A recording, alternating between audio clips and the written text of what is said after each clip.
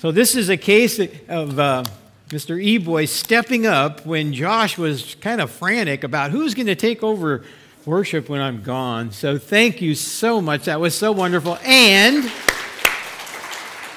I will reveal to you that I am sort of old. In this last month, I turned 65, and we celebrated yesterday 45 years of marriage. And so I am old. And because of that, I grew up with most of those songs, and we don't sing the hymns a lot.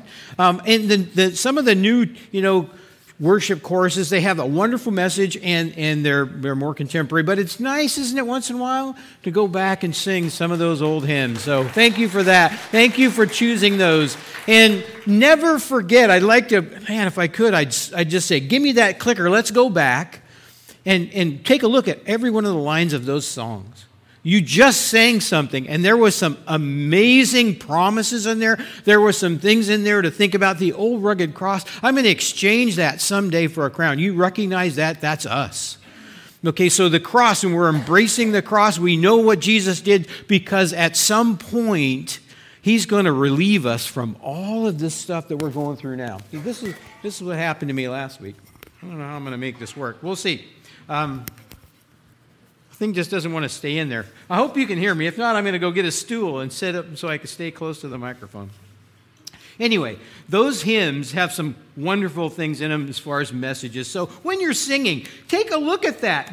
Sometimes it's like, oh man, I just have to remember how to sing the next thing. So I'm so focused on just singing the word, singing it, that I forget that there's a message here. Somebody sat down and with God's inspiration, hopefully wrote those words so that we could have a message and we get to worship using those words. That's so great. Thank you so much again, and we're so blessed to have you step up and do that. Okay, let's have our kids come up. All of you that are kids, or want to be kids or used to be kids, how are you today? We have some visitors. This is from Rhonda and Sam's kids came to visit from Missouri. So thank you for making the trip. We are so privileged that you would fly all the way just to be here today. Yeah. I'm guessing they flew. Paul brought them, so thank you, Paul. Yeah. And Paul Salee is here, so say hi to him. So good to see you. Yeah. So anyway, you guys, what a wonderful thing this is. Now, you think it's the same thing from last week? I used the same box, but it's actually a different lesson. So why don't you come around front and sit down? We're going to go through this. How do you ever ask yourself, maybe you don't. Do you ask yourself, I know your parents ask it, why do you do what you do? I know my wife's been married to me 45 years, and she's been asking that question for 45 years. Why, goodness, what in the world do you do what you do? But we all do stuff, and somewhere in our little brains, we decide to do something, right? Instead of doing one thing over here, maybe we decide to do something over here. All of us do stuff. Sometimes we don't think about it, and sometimes that gets us into trouble. But sometimes we think about it, and we decide to make a choice. How many of you make choices? Sure. Did you decide what? I do Netflix and a rap game. Yeah, all of that. And how many decided what you're going to have for breakfast? Or did your mom and dad decide for you? Yeah. So sometimes people decide for us. But every day we're faced with choices, right? And God knows that. And there are good choices and there are bad choices. And so God has a way for that to work so that we make good choices that are His plan, because God has a plan for every single part of your life, every single one, and every one of your lives. God has a plan for you. And He tells us what His plan is in His Word. But do we always do what God wants us to do? No, we don't. And I don't either. So I needed a volunteer, so I asked Mr. Paxton before the service if he would volunteer, because it involves wearing a blindfold, and I didn't want to scare him. But you are going to have to trust me, so you got to stand up here. All right, now I'm going to put that on. Here, I'll let you put it on. Okay. So I don't want you to see this until, so. In front of you, Mr. Paxton, and you're going to have to trust me on this one, okay, are 7 little dishes full of things. One of them is something really good to eat. You don't have a chocolate allergy, do you? Nope. No, okay. All right. So the rest of them are not. Okay? And so you're going to make a choice of which one of these things you want to try to eat. So first thing we're going to do is, now, can you see? No. In fact, no. Okay. So, do you think it's great to make, I forgot to tell you this part. You only get one choice, and there's really severe consequences if you make the wrong one. Okay. Right. So, is it really good? Here, I'm going to take your hand. I'm going to have you touch each one of them. 2, 3, 4, 5, 6, 7. Is it good to make a choice when you can't see any of the options? Not that good. Yeah, unless you're on the dating game or something like that. But, so God says you don't need to do that. I'm going to give you, you don't have to be blind, I'm going to give you what I want you to do. And so we don't have to do it blind, but can we trust our feelings sometimes? Can we trust our feelings to decide what's the right thing to do? No. Okay, so this is a different kind of a feeling, but I'll let you put your hand in there, just touch what's in there real quick. Okay, now what about this one? All right, and now this one, and now that, ooh, that one's gooey. Yeah. Okay, now that one, now this one, now this one. Now, only one of these is good. In fact, one of them is poison. Do you feel confident making the choice using your feeling? I think I could. There's only one, and one of them actually looks good. Now, go ahead and take off the blindfold. Using our feelings isn't usually very reliable. In fact, we know we can't rely on our emotions or our feelings to decide what we need to do right. So now, here's the deal. You can see, but one of these, 2 of them look like they're good, but one of them is poison. One of the ones that look like, so which ones, looking at them now, which ones would you decide? Remember, this is some really severe consequences if you only get one choice, and if you choose wrong. What about this one? Does that look good to eat? What about this one? Does that look good to eat? Well, this one looks good to eat, but it's got poison in it. That's like a lot of things that we see. So can we rely on what we see sometimes? Because when we see sometimes, it looks fun, and it looks like it would be cool to do, or maybe it looks like it would be enjoyable to eat or do other things. Can we rely on that, or how should we make our decisions? Now, I know which one of these is the right one. And if I was God, where would you want to go to make sure you made the right decision of which one of these you're going to eat? Yeah. Would you ask God to direct you? So I'm going to do that. I'm going to direct your hand to the one that you can eat. Right there. That's the one. All right. Go ahead and have one. In fact, you can share one. You guys can have one too, as long as you don't have a chocolate allergy and it's okay with your parents. Don't eat any of the other ones, though. No, you can't eat that one. No, that's bad. All right. Just one. No. That has poison. No. That one right there. No, that's a gummy Here, one. just one. Go ahead. Just take one. Okay. So what's the point here? We have to make decisions, and the only decision-making process we can really trust is when God directs our choices, right? So it can look good, it can feel good, it can sound good, but unless it's God's choice, most of the time we choose wrong. And it leads to some bad things. Now, in this case, there wasn't really poison in any of them. But it wouldn't have been good. No, those actually are good. I like them. That's why I didn't want you to eat them, so I can take them home. Okay, very good. Very good. So now you guys get to go downstairs and hear your lesson in children's church. All right. Thank you very much. Did you guys want to get in here and get some of this? No? Okay. Thanks for coming up. Okay, so I don't know how this is going to work. We'll see.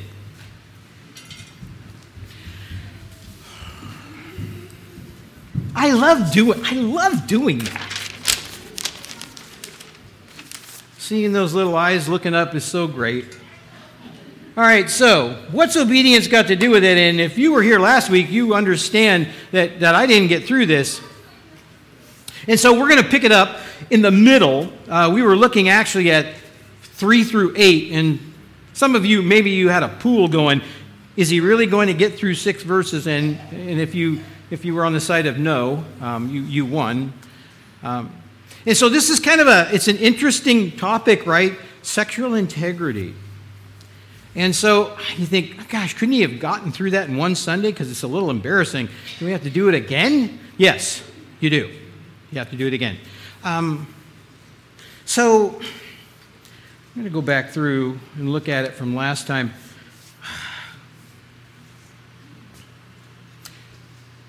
This is a topic that needs to be talked about. Sexual impurity has existed basically since the beginning of the fall. And yet, and there have been times throughout history where different social norms are there. And things are maybe more socially acceptable than others. And, we had the Puritan era, and I know the sin was still there, but it's just under the surface maybe. But now we live in a culture where everything is sexualized. And everything emphasizes this. And the cultural norm is so far from God's plan for our lives in this area. It's becoming more and more of a problem. And unfortunately, more and more, if you look at all the statistics, more and more of a problem among Christians as well. And so it's something, we're going to talk about it. And I think I gave you a list last time of how many times this subject comes up in Scripture. I preach through Scripture. If it comes up, I'm preaching on it. Okay, so I'm not guaranteeing this isn't coming up again because there's quite a number of passages. I don't know where we're going next. But I don't pick this because I wanted to talk about it today. I'm preaching through the book of 1st, and then we're going to go into 2nd Thessalonians. And this subject is in there. And it's in there because God has a plan for it. And it's in there because God has a message for us about it. And it basically is, there's no place for this in the new you. I have taken you from the old you, and I'm building you into the new you. And the new you has integrity in this area.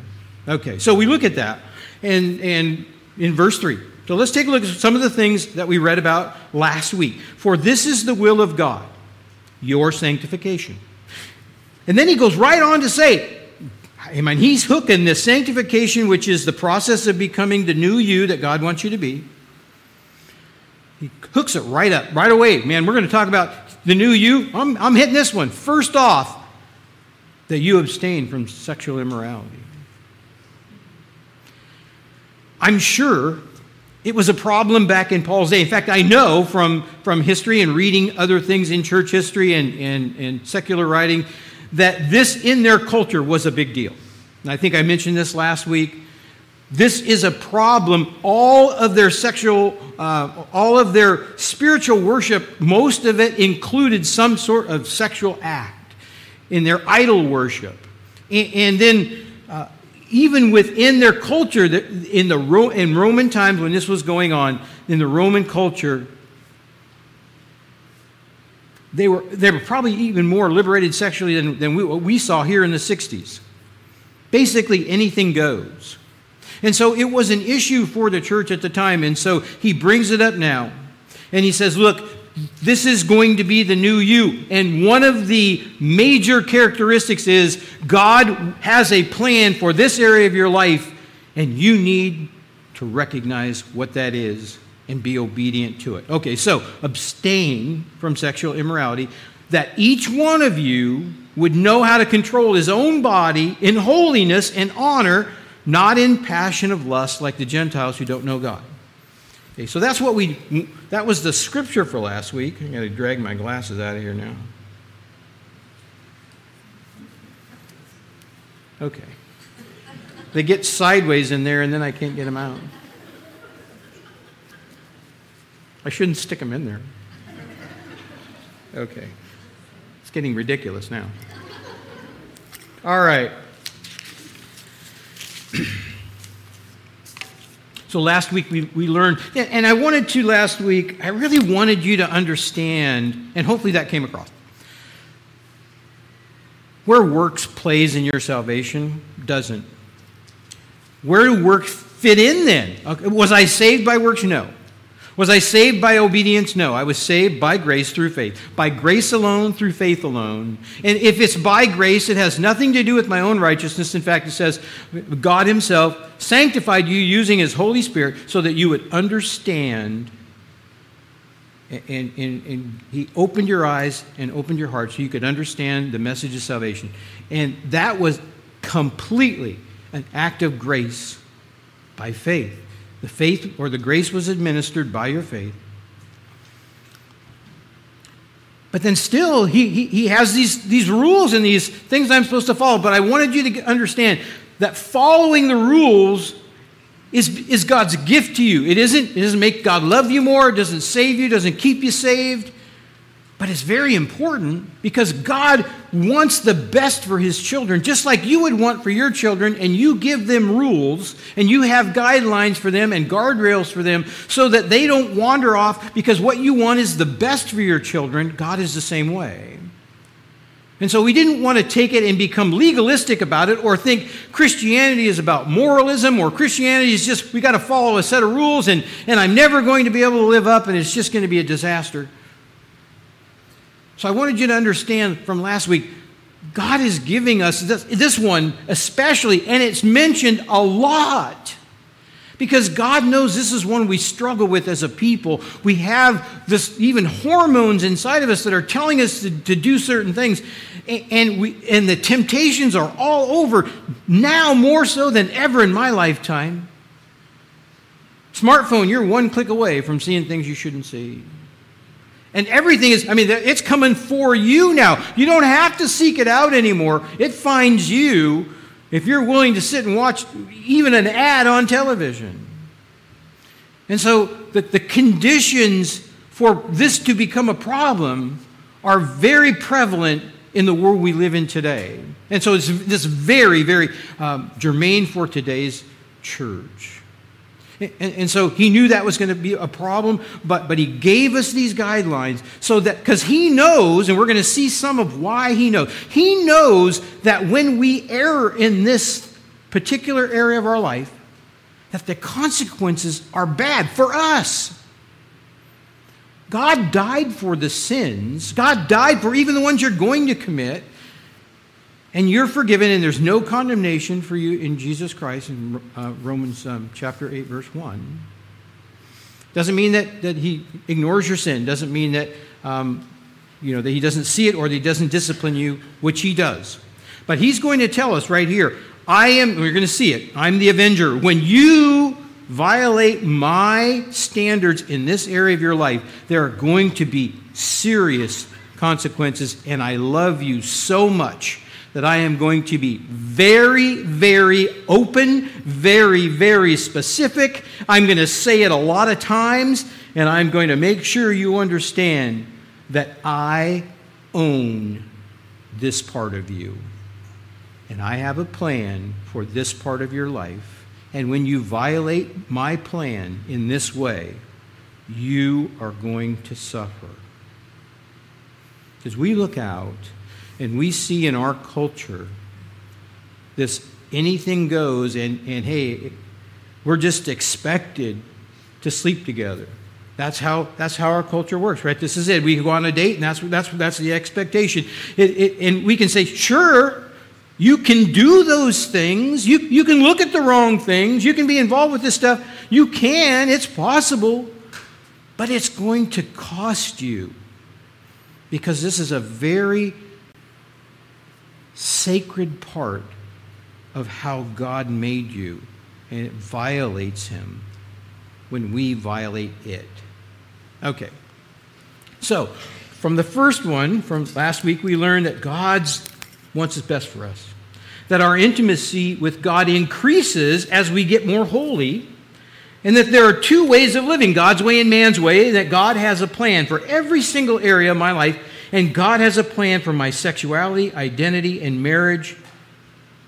And he tells us what his plan is in his word. Just like I was showing the kids, there are a lot of things out there that look good. This one looked good. This one even, well, these kind of look good, but you're going to choke on it. And some things look really good, but I can't trust that. I can't trust my emotions. I can't trust the carnal part of myself, the fleshly part of myself, because I am hardwired to want what I want. And most of the time, it's wrong. And a lot of times in this area of my life, the things that you feel, the things that you think are wrong according to God's plan. And he wants his best for you. And if you want God's best for your life, integrity in this area of your life is going to be critical. Sexual purity is very important to God. Why? So some of this we might have read last week. In 1 Corinthians 6, 18 through 20, there are a number of points in here that are going to tell us why this area is so important to God. Why does he talk about it so much? Why is it in there? Why are there so many things about this? Well, number one, flee from sexual immorality, for every other sin a person commits is outside the body. But the sexual immoral person sins against his own body. Every other sin, it says, is outside the body. But in this one, you are sinning against yourself. There is something special about this type of sin that is destructive to who you are. You were created in God's image. Here's what else we know. Do you not know that your body is a temple of the Holy Spirit within you, whom you have from God? You are not your own. You were bought with a price. So glorify God in your body. So what this is telling me is this sin is one that I take into my body. And do you know that your body is the temple of God's Holy Spirit? And when you defile things in your body this way, you are defiling the temple. You remember back in the Old Testament when they would defile the temple, what would happen, Bob? That's right. It was so sacred. Do you recognize, would you, I don't even want to say this, but would you come into this church right here in front of everyone and commit adultery? No. That's what we're doing. We're defiling the temple of God. And even though, well, we'll talk about this later, even though you might think you're doing it in secret, you're not. So God is very, very clear that this is a part of our lives that he owns. And he goes on to say it right here at the end. Don't you recognize? Now this applies to not just this area of your life, but every area of your life. But in this area particularly, you think, and I think, these are choices that I get to make. That I own my sexuality. That, hey, as long as it's consenting adults, it doesn't really hurt anybody. But we're going to see that it does. It hurts everyone. And so you are not your own. And we have to get that attitude and that mentality in our life on every portion of it. I am no longer my own. God owns me. I'm a steward of God. Everything I have, my gifts, my talents, my time, my identity, my sexuality, every bit of that belongs to God, and he purchased it with a price that you cannot even imagine, and he deserves to own you. But without visible restraints, can the slave really serve the master? He allows us to sin. How then do we find that way where if we are truly stewards of God in every area of our life, how do we find success and victory in this area? Do you not know you were bought with a price? So this area is especially significant to God, and that's why he spends so much time on it in his scripture. Okay, so now we're finally going to get to the passage for this week.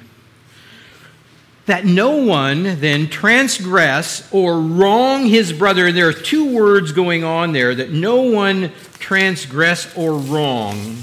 And the transgress word, I'm going to find it here somewhere. The transgress word is huperbaino, which means to overreach or go beyond. Okay, so no one should go beyond God's limits here, should go overreach and do something they shouldn't be doing. And wrong, and this is probably not a good translation in the ESV, because the word really means to defraud. To defraud or covetous gain by being false or steal or trick. You think, no, really? I'm tricking someone else? I'm defrauding? I'm stealing from them? Well, hold it. We're both on board with this. We're consenting adults. No, that's not what it says.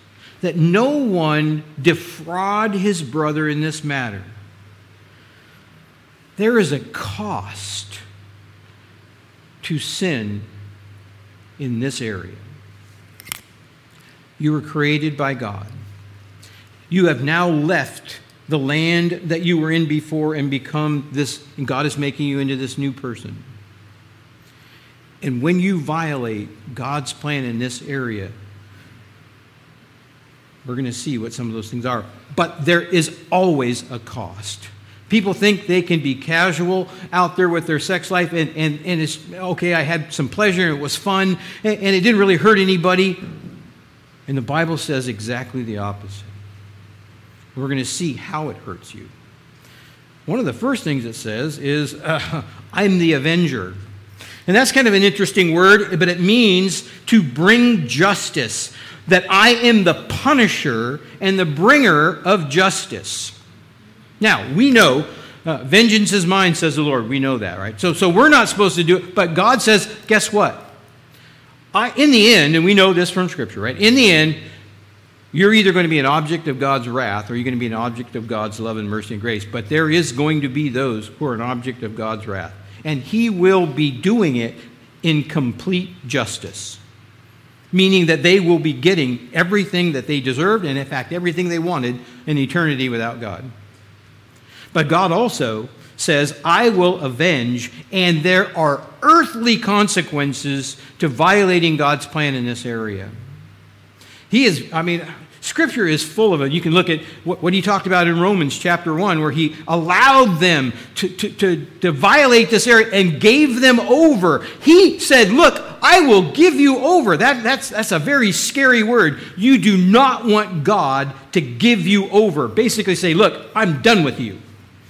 And you're going to just go out and you're going to find out how horrible it is to live a life of sin. So just be gone because I'm done.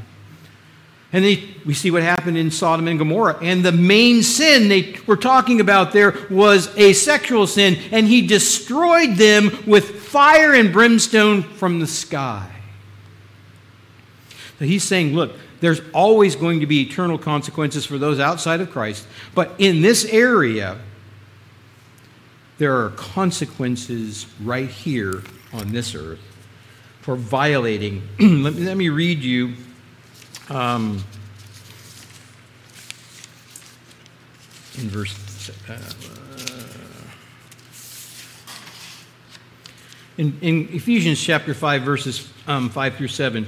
For you may be sure of this, that everyone who is sexually immoral or impure or who is covetous, that is an idolater, has no inheritance in the kingdom of Christ and God. Let no one deceive you with empty words, for because of these things the wrath of God is coming down upon the sons of disobedience. Therefore you," meaning the Christians to whom this letter is written, "do not become partners with them."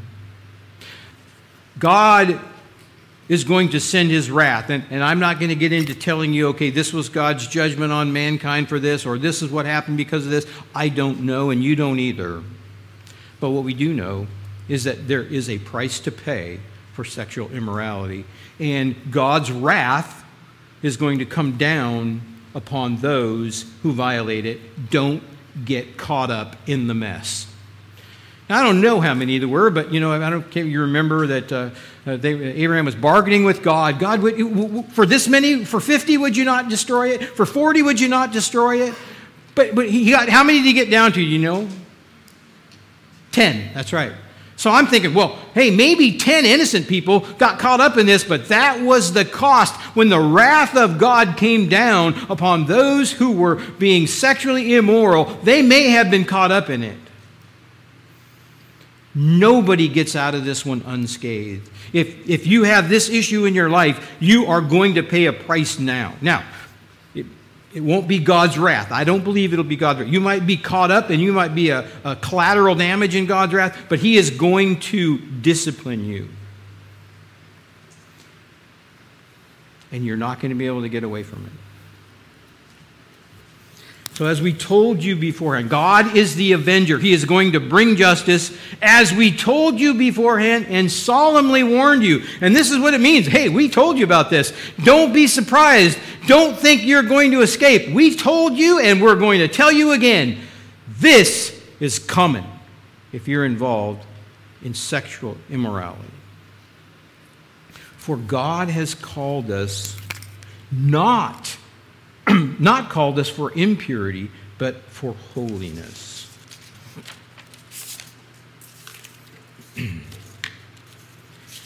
God's called us to holiness.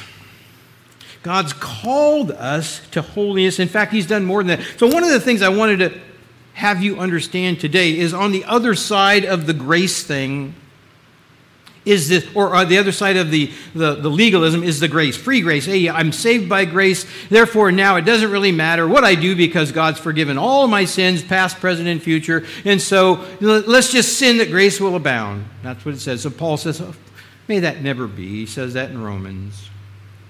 Because God didn't just say, look, I am going to free you up. I'm going to save you by grace, and then I'm going to make you free. How many of you have ever been a slave? Trick question, raise your hand. Because the scripture says you are. In fact, it says you're slave to something. Whether you agree with it or not, or whether you believe it or not, whether you understand it or not, whether you recognize it or not, you are a slave to one of two things. You're a slave to sin or you're a slave to righteousness.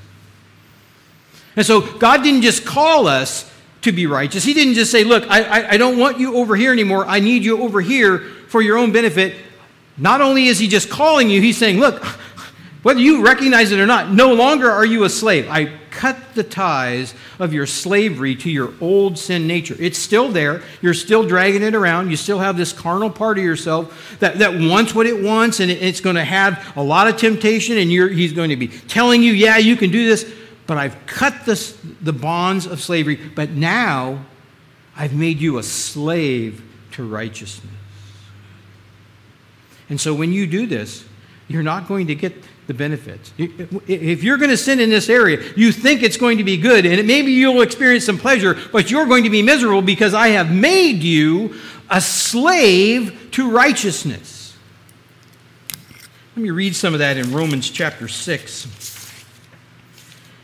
Are we then to sin? No. Are we to sin because we are not under the law but under grace? By no means. Don't you know that if you present yourselves to anyone as obedient slaves, you are slaves of the one to whom you obey, whether it's sin, which leads to death, or obedience, which leads to righteousness? So obedience leads to righteousness. That's where God wants us. And so now I'm going to make you a slave. But thanks be to God that you who were once slaves of sin have become obedient from the heart to the standard of the teaching to which you were committed. So I've given you a new heart, and I've given you a new standard. And my standard is holiness in this area because I love you so much, and I recognize the damage that is done when you are disobedient. So having been set free from sin, you have become slaves of righteousness. I'm speaking in human terms because of your natural limitations, but just as you were once presenting your bodies as slaves to impurity, not called to impurity, now, in lawlessness leading to more lawlessness, so now present your members as slaves to righteousness leading to your sanctification. We look back in verse 3. It is God's will for us to be sanctified. And so we have to present our members to righteousness. That's that decision-making process. We're going to decide those temptations are still going to be there. Am I going to present myself and then dirty up the temple of God by being involved in sexual immorality in any form? Or am I going to present myself to righteousness? And that's the decision-making process. And just like we did with the kids, the decision-making process is only going to work in this area when you completely turn it over to God. Because almost all the time your mind, your body, and sometimes your heart is telling you the opposite message. And it is so very easy to give in. It is so, if you were a drug addict, it would be like walking around with a drug dealer giving away free samples on every corner. That's how prevalent the ability to sin in this area is. It's everywhere. And so if you're going to find victory in this area, if you're struggling with this and you need victory in it, you need to turn it over to God completely because it's incessant.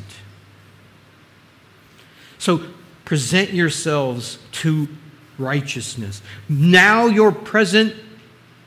present your members as slaves to righteousness, which leads to sanctification. For when you were slaves of sin, you were free in regards to righteousness. I didn't have to feel guilty. I look out there and I see, pagans are going to be pagans. And if they think they're going to find satisfaction, they're going to do it. But according to God, there's a price to pay even for them, even in this life. Now that you've been set free from sin and become slaves of God, the fruit that you get leads to sanctification, and its end is eternal life. For the wages of sin is death, but the free gift of God is eternal life in Christ Jesus. So we've seen here that God has called us not for impurity. We are living in two different places. You were once over here, living in this, and he says, now have nothing to do with that. I'm taking you from your old self to your new self, and it is a different world. You cannot have your foot in both sides of this. If you are dabbling in this in any way, it's going to tell us the consequences in verse 8. For whoever disregards this disregards not man, but God, who gives us the Holy Spirit. And so the word there for disregard is an atheneo, which is to cast aside, reject. So what God is telling you is, look, if you're trying to keep me at arm's length, I know your sin is there, and he's great, he says, right, in 1 John 1:9, if you confess your sins, he's faithful to forgive your sins and cleanse you from all unrighteousness. But he's saying, look, when you reject me in this area, you are keeping me at arm's length, and that will not work for you. You are casting aside God. When you do this, you recognize that that's the reality. That when we sin in this area, in our thoughts or in our deeds, we are taking God and saying, nope, not now. And you were hardwired as a Christian to need God's presence always in your life, and you are pushing him away, and you're standing out there in the cold and in the dark and wondering, where did God go? That's how serious this problem is in your relationship with God. Therefore, whoever disregards disregards not man, but God, who gives us his Holy Spirit.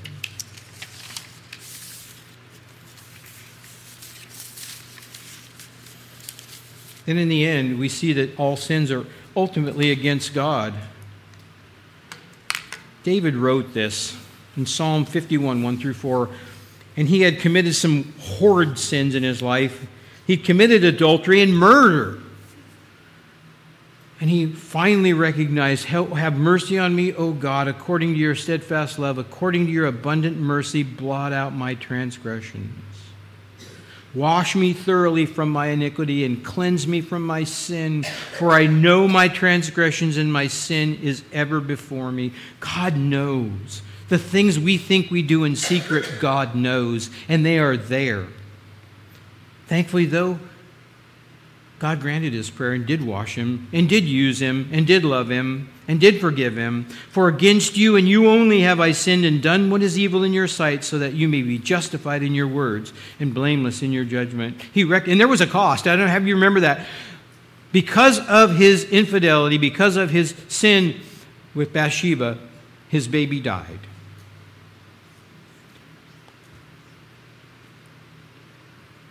And he's saying, God, I understand. I deserved every bit of that because against you only have I sinned. I might have sinned against Bathsheba. I might have sinned against her husband and had him killed. But in the end, I sinned against you.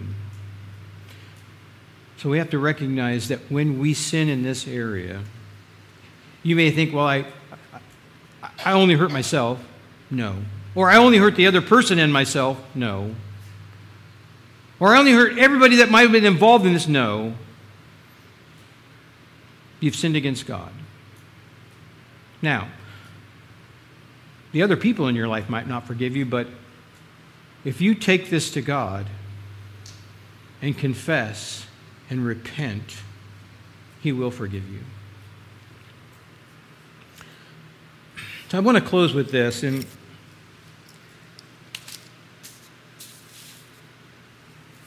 two things.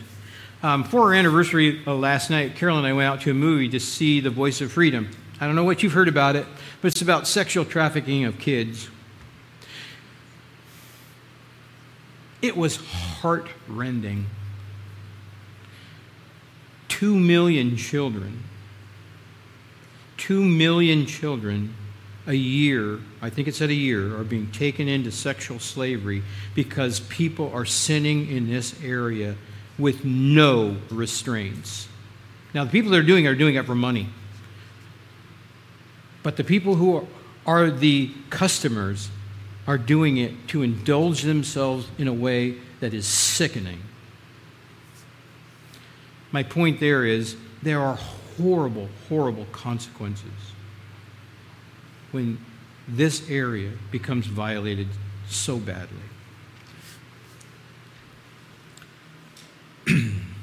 If this is an issue in your life now, you need to repent.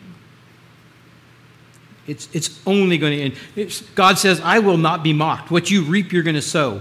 If you're sowing something, don't be surprised when you reap the consequences from it.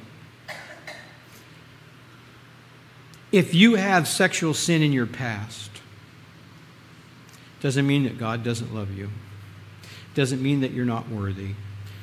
God is not asking you to feel shame for the rest of your life, but you just need to take it to him, confess of it, and recognize that he will forgive you.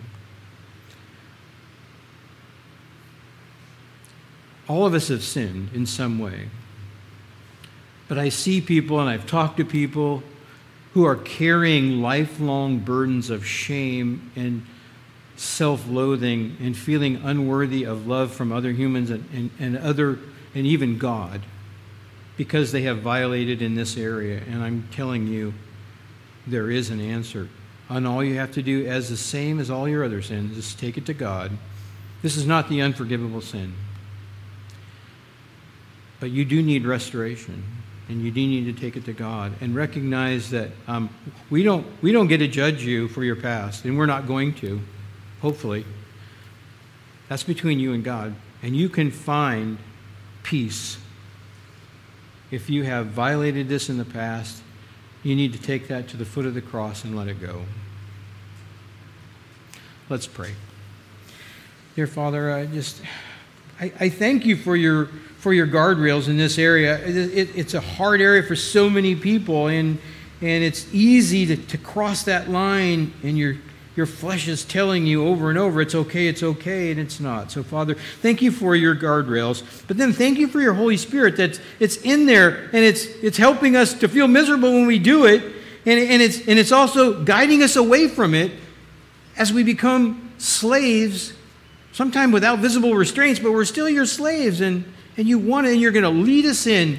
And sometimes it's through consequences and tough love. So I'm grateful for that. But Lord, mainly it's don't let us compromise. Don't let us compromise or think this isn't important.